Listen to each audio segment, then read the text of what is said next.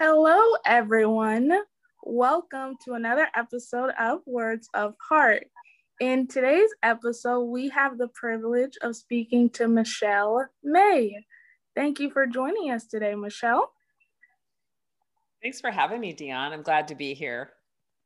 Awesome. So, Michelle, if you could tell my listeners a bit about yourself and/or your perspective in any way, that would be great. Well, sure. I appreciate you having me on. My area of interest actually comes from my own personal struggle with food and body image. So, way back when I was a teenager, I started dieting, and very soon after that, started yo yo dieting. And I ended up dieting all the way through high school. I dieted in college. I dieted in medical school and into my medical practice. So I became a doctor, but I still had this one little area of my life that I didn't seem to be able to get a hold on. And so that really led me down this path of trying to understand why diets weren't working for me. And as it turned out, they weren't working for most of my patients either. So I became really interested in learning for myself first and then teaching others how to make decisions about eating that don't involve weighing, measuring, and counting food. And of course, as I got into that more and more, I began to recognize that for many of us, it was certainly true for me and many of the people I work with, that for many of us, we end up struggling with food because we're not using food the way that it was intended. We're not using food for nourishment and fuel oftentimes. We're using it for emotional reasons. We're using it because we're bored or we're stressed or we're lonely or because it's time or we saw food on a commercial or in our social media feed. I mean, there's a million reasons that we eat that have nothing to do with what our body needs. And so that's the work I do now. My company is called Am I Hungry? Because that question helps us start to think about, why am I wanting to eat right now? Does that make sense, Dion? It makes perfect sense. And I can understand a bit about what you were explaining as far as food and why we tend to eat it the way we do. Actually, before I got diagnosed with diabetes, I would just eat randomly at like 2 a.m. just for the heck of it while I was watching a movie. Oh, it's movie time, so I have to have a snack with this. But when I got diagnosed, my eating habits dramatically changed because it's not simply stuffing your face anymore. You have to portion it to a certain extent because obviously the right protein and the sugar and the nutrients has to work its way in my system properly, because if I eat too much, then I'm a goner. So I can understand your perspective in regards to food and how to go about managing it. Mm-hmm. Yeah. Well, and do you, Dion, I don't know this, do you have type 1 or type 2 diabetes? That's the thing. That was never really determined. Um, I've been diabetic for a year. I don't know, maybe it's because it was at the start of the pandemic around last year in January, and it was still a lot for me to process. Perhaps that's why we didn't make it a priority to figure out specifically what type I had. But as far Did they as put you on insulin? Did they put you yeah, on insulin right away? So I ask personal questions, but no, it's it helps perfectly me, fine. because those are two very different types of diabetes. So, They did put me on insulin, and I've been on insulin pretty much a year, obviously, because it would be a year since I got diagnosed. Um, yeah. but I've basically been having it been treated as if I'm type 1. That's the approach my diabetes doctor and other physicians decided to go about treating it. As far as what specific type, that's not determined, but I've been treating it as if I'm type 1. Yeah, it sure sounds like it.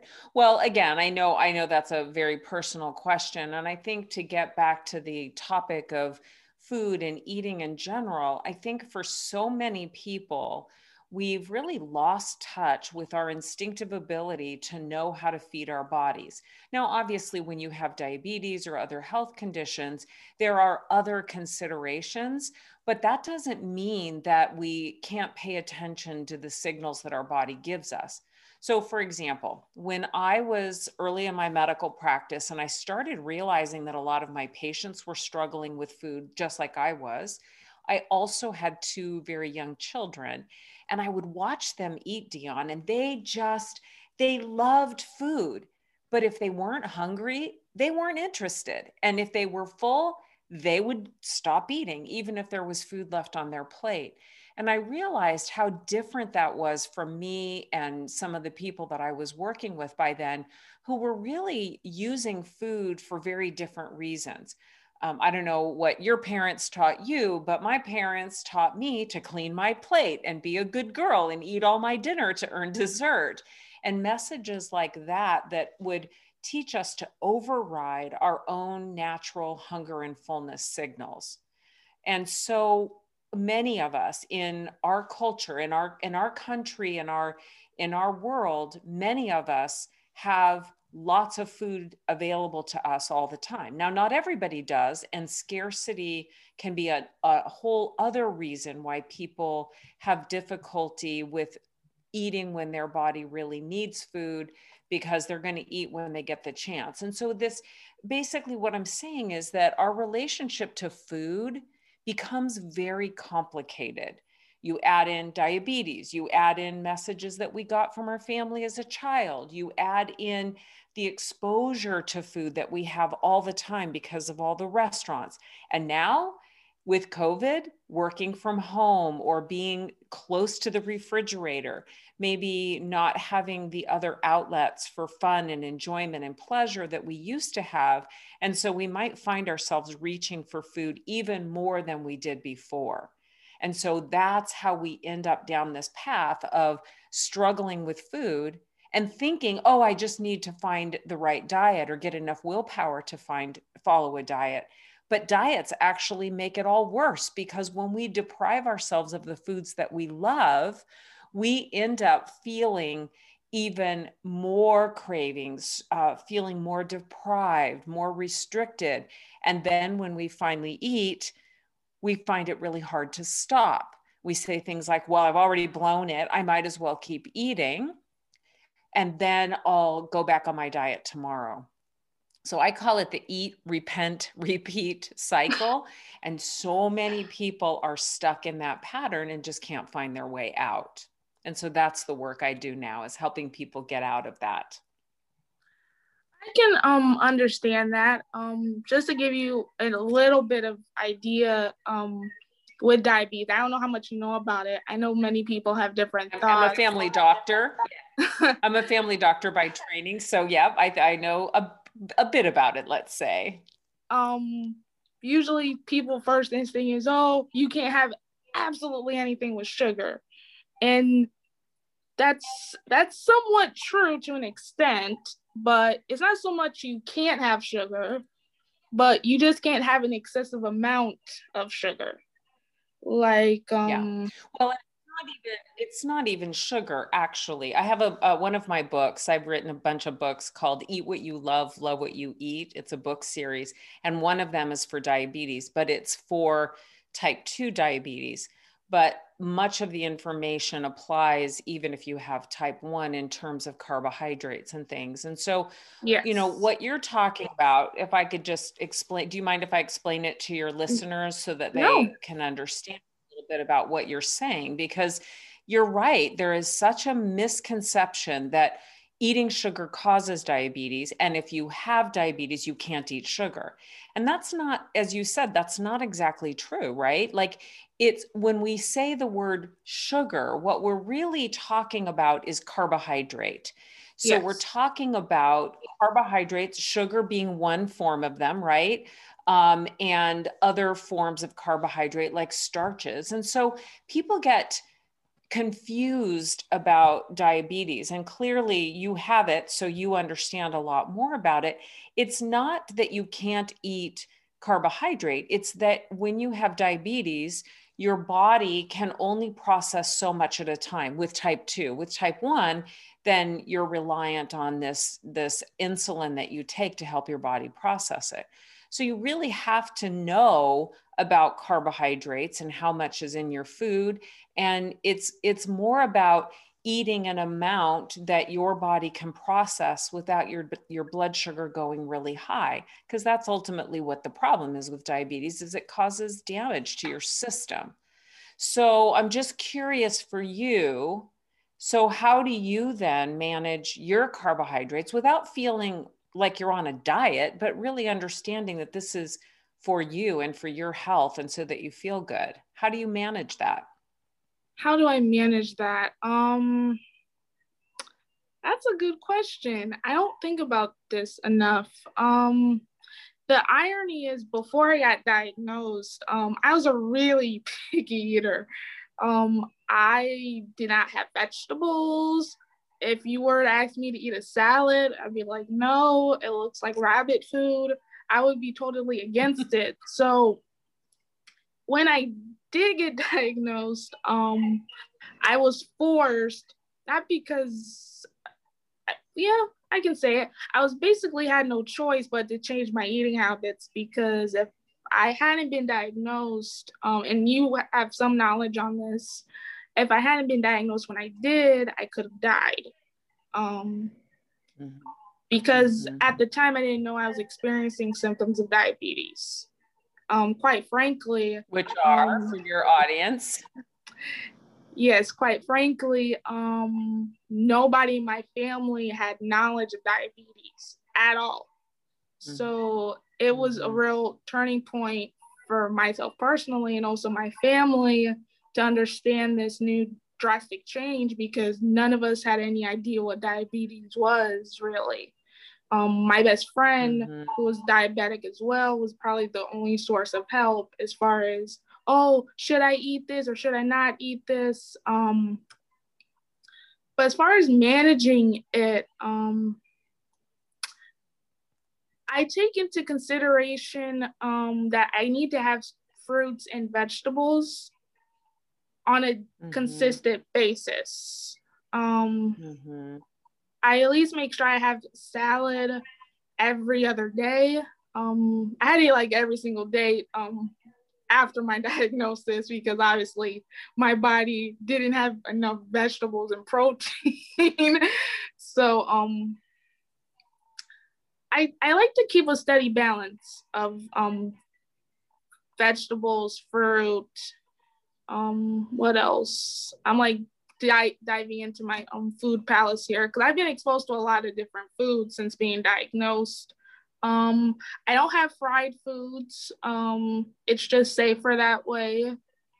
Any foods I have are usually baked or grilled. Well, let's pause, because Yeah. Deanna, I want to be careful, because I'm not here to chat with you in the capacity of a physician, and I want to be careful about your listeners taking anything that you or I are saying as medical advice, because that's not what this is about at all, right? What this is about is that every one of us needs to take into consideration our own health and our own health concerns, as well as our palate, as well as our preferences, as well as our culture. All of these things help create what I call a relationship with food. And really, the way that food is important to all of us, even if you don't have a diagnosis or some condition, it's important to all of us. Important in terms of connection with other people, connection with our culture. It's important in terms of nourishing and fueling our bodies. It's important in terms of bringing pleasure to our lives. And I think one of the problems that I'm seeing, I've been doing this work now for 21 years.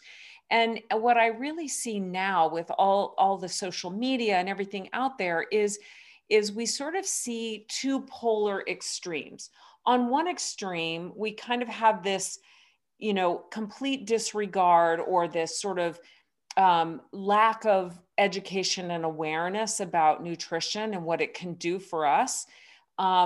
And maybe that's where you were before your diagnosis. And then on the other extreme, we see this kind of obsession with nutrition and eating clean and eating local and eating, all of these different eating patterns that feel very rigid and restrictive. And so the work that I do now, obviously, if you have diabetes, especially type 1 diabetes, you've got to see, like you said, a diabetes doctor, an endocrinologist, a certified diabetes educator, a dietitian, if your diabetes educator isn't a dietitian. It's so important to have a team of experts to help you learn about diabetes, learn about your body, learn about carbohydrate and insulin and other treatments for diabetes. But ultimately, you are the captain of the team, right, Dion? Like, you're the one who ultimately calls the shots, because your doctor, your dietitian isn't going to be sitting next to you when you're making a decision about what to eat. And this is true even for people who don't have diabetes. My wish would be that everybody would learn, I use mindful eating as the format, that everybody would learn a way of making decisions about eating that is best for them, and that they would be in charge of the decisions they're making. It's not about eating perfectly or never eating a bad food, because I don't even believe there are good or bad foods.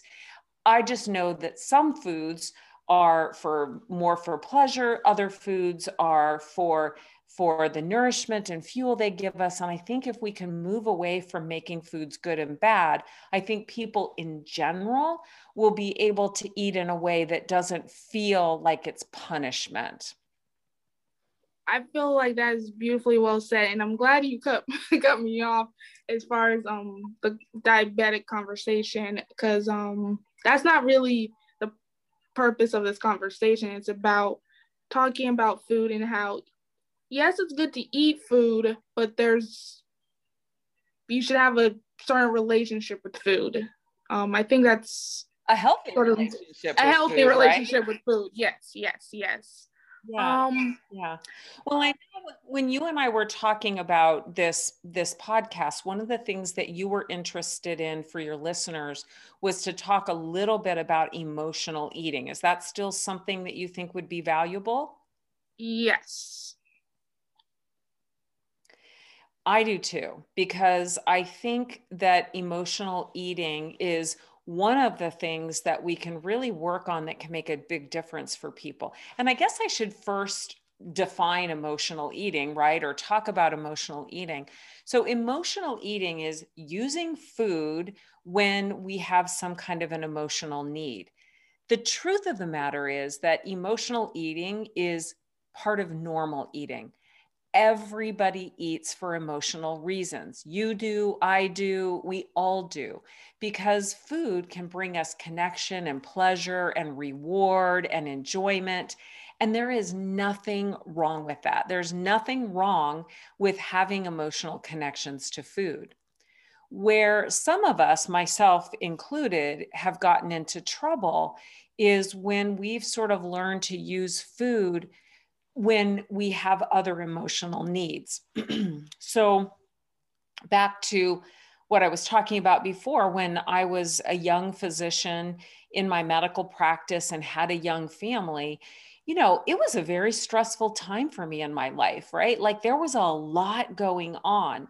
And so I can remember very specific times where maybe I would, on the way home from work, stop at the grocery store, and then I would see Valentine's Day candy on sale because Valentine's Day was past. And I would buy that bag thinking that I was going to treat my kids, but I'd have the bag open before I even got out of the parking lot of the grocery store, right? Like, I didn't understand at the time what was really going on, but I was under a lot of stress, and I sort of figured out that food could make me feel better for a little while. And of course, it only lasted for a little while. So then I'd have to eat more, right? Like, it's this vicious cycle of trying to deal with stress by using food, but food doesn't work very well for that. You have to eat more and more food to try to control the stress. Does that sound familiar? Does that sound like something you've heard people talk about before? Um, yes, it does sound a bit familiar. And you said that it's temporary and that's why we keep eating and eating. And that's where uh the problem and unfortunate bad relationship with eating may possibly occur as a result of that. Yes, exactly. And so I don't think there's anything bad about this. It's just that what really I think is the shame in all of this is that when we're trying to use food to deal with stress or our other emotions, we're not really dealing with those other emotions. So when you kind of peel back the layer, I mean, a lot of people think their problem is food, or they think their problem is sugar, or they think their problem is carbs. But the truth is that when you peel back the layers, what we're really looking at is that stress in our bodies is a sign that we need something. For me, back then, when my children were young and I had a busy medical practice and, trying to be a wife and a mother, what the real issue was that I didn't have enough self-care. I didn't have enough life balance. I wasn't doing things to help myself relax and de-stress and have fun. And so for me, that stress was an indicator that I needed something. Now, I didn't need food most of the time. Sometimes I did, obviously, but most of the time I was using food to make the stress go away. But what I could have done instead, and this is what I help people learn how to do, is I could have tried to learn how to interpret what was really going on for me. And if I was feeling stressed, maybe I needed to adjust my sleep schedule. Maybe I needed to plan time for a walk after work. Maybe I needed to talk to my boss about my schedule and how much time I had for each patient. So there were a lot of other things that I could have done that would have helped me deal with stress much better than eating Valentine's Day leftover chocolate on sale, right? That would have worked better. I completely agree with you. I feel like we all have certain triggers that are at the root of each and every single problem. And yes, food is enjoyable, but food can't solve your problems. It may give you a good temporary Yes. feeling. And again, there's nothing wrong with food. We all love food, but it's not gonna take away that anxiety. You have to find what really truly caused the anxiety and perhaps try a different method. Like for you, you said perhaps adjusting your sleeping schedule. And for myself personally, I write poetry to help deal with my anxiety and my emotions. So, yes, Wow, that is so cool. I love that. I love that. That's a great example of what I'm talking about. yes. So I Yeah. do have Yeah. one icebreaker question for you. I do this with all my Okay. guests. If you could have one superpower that's not writing, because you already said you mentioned writing a book, I have to take the already cool superpower that you have, I have to take it away. If you could have any superpower, what would it be? Oh, wow. Such a great question. One superpower. You know, I think the superpower, maybe this isn't fair because I have really been working on growing this superpower, but I think one superpower that all of us could have and can cultivate is listening. The ability to listen and really hear others and hear what they're saying between the lines.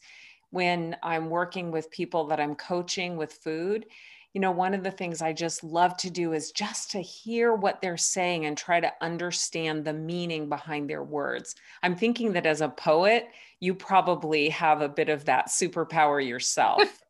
I think I have a bit of that superpower to an extent. I am good with words, but I Yes, admire you are. that.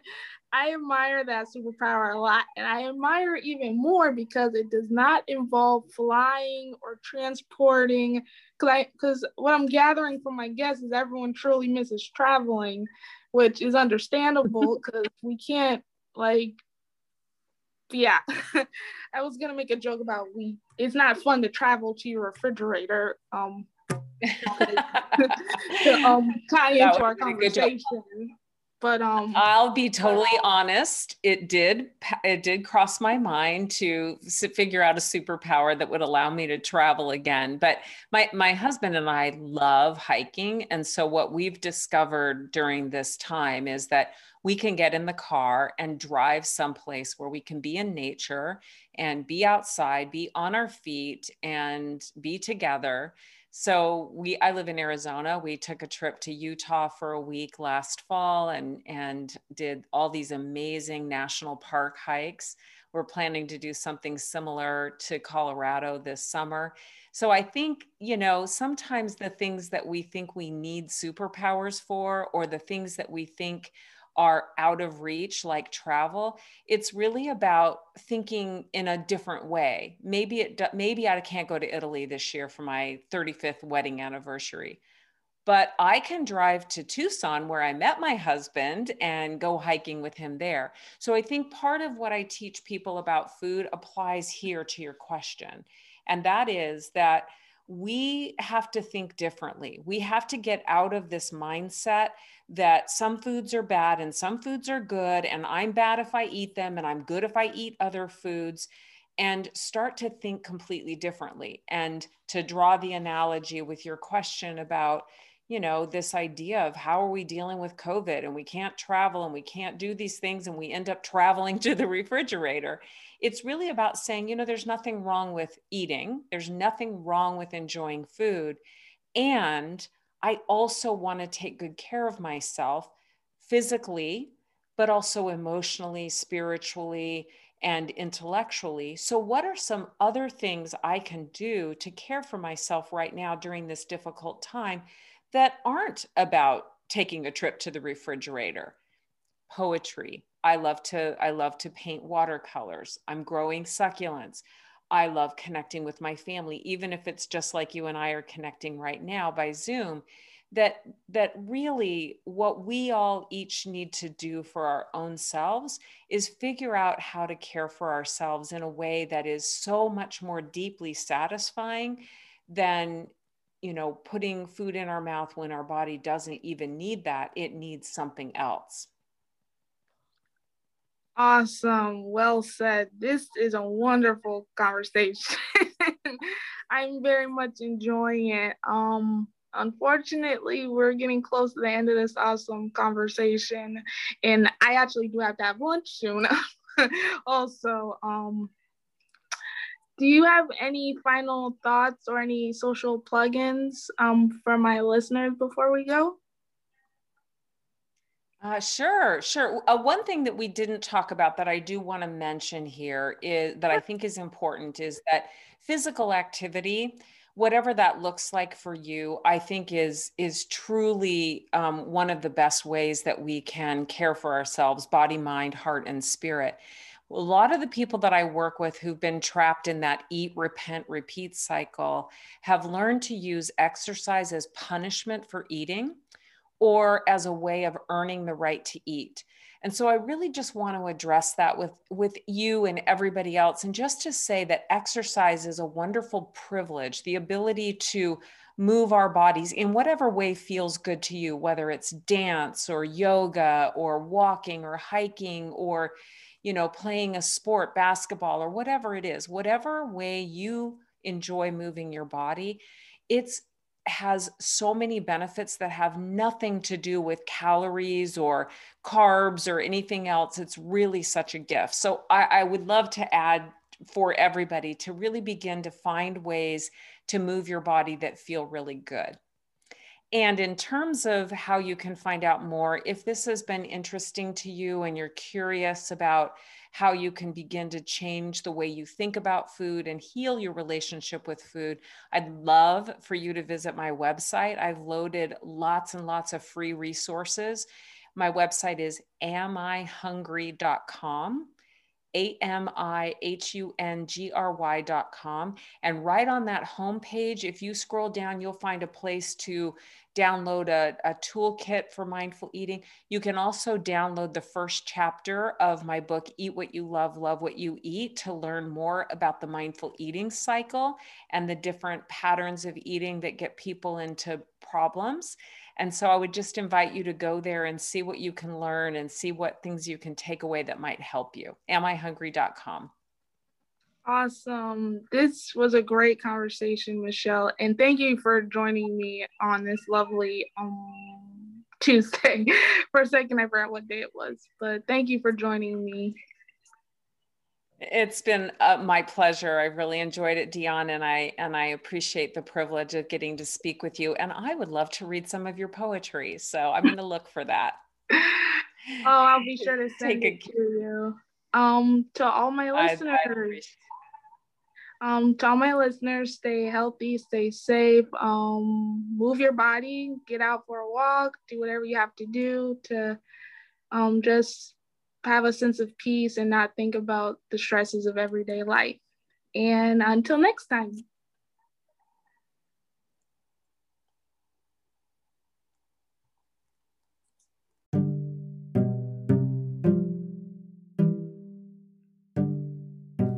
Hello, everyone. Thank you for listening to the latest episode of Words of Heart. If you would like to leave a rating/review or voice message of your thoughts on this latest episode, or any episode for that matter, please do not hesitate to do so. You can leave me a voice message right here on Anchor. And if you would like to leave a review/rating, you are welcome to do so on Apple Podcasts. You can find my podcast anywhere you listen to podcasts. Pandora, iHeartRadio, Spotify, Amazon Music, Podchaser, to name a few. My podcast is literally everywhere you listen to podcasts. Also, if you would like to speak to your heart warrior, that would be me, on a regular basis, you can reach out to me through Twitter. My Twitter handle is HeartWarrior24. Again, it is HeartWarrior24. So please do not hesitate to reach out to me with whatever is on your mind, or just to simply chat. As always, I am here for you. In addition, I've also started integrating videos into my podcast. For those videos and more, you can follow me on my Facebook page, Words of Heart Podcast. Again, my Facebook page is called Words of Heart Podcast. So if you would like to know more about my podcast or anything pertaining to my podcast, feel free to like and subscribe to my page. And as always, I hope you guys are staying healthy and safe. And if you ever need anything or ever want anyone to talk to, I am here for you.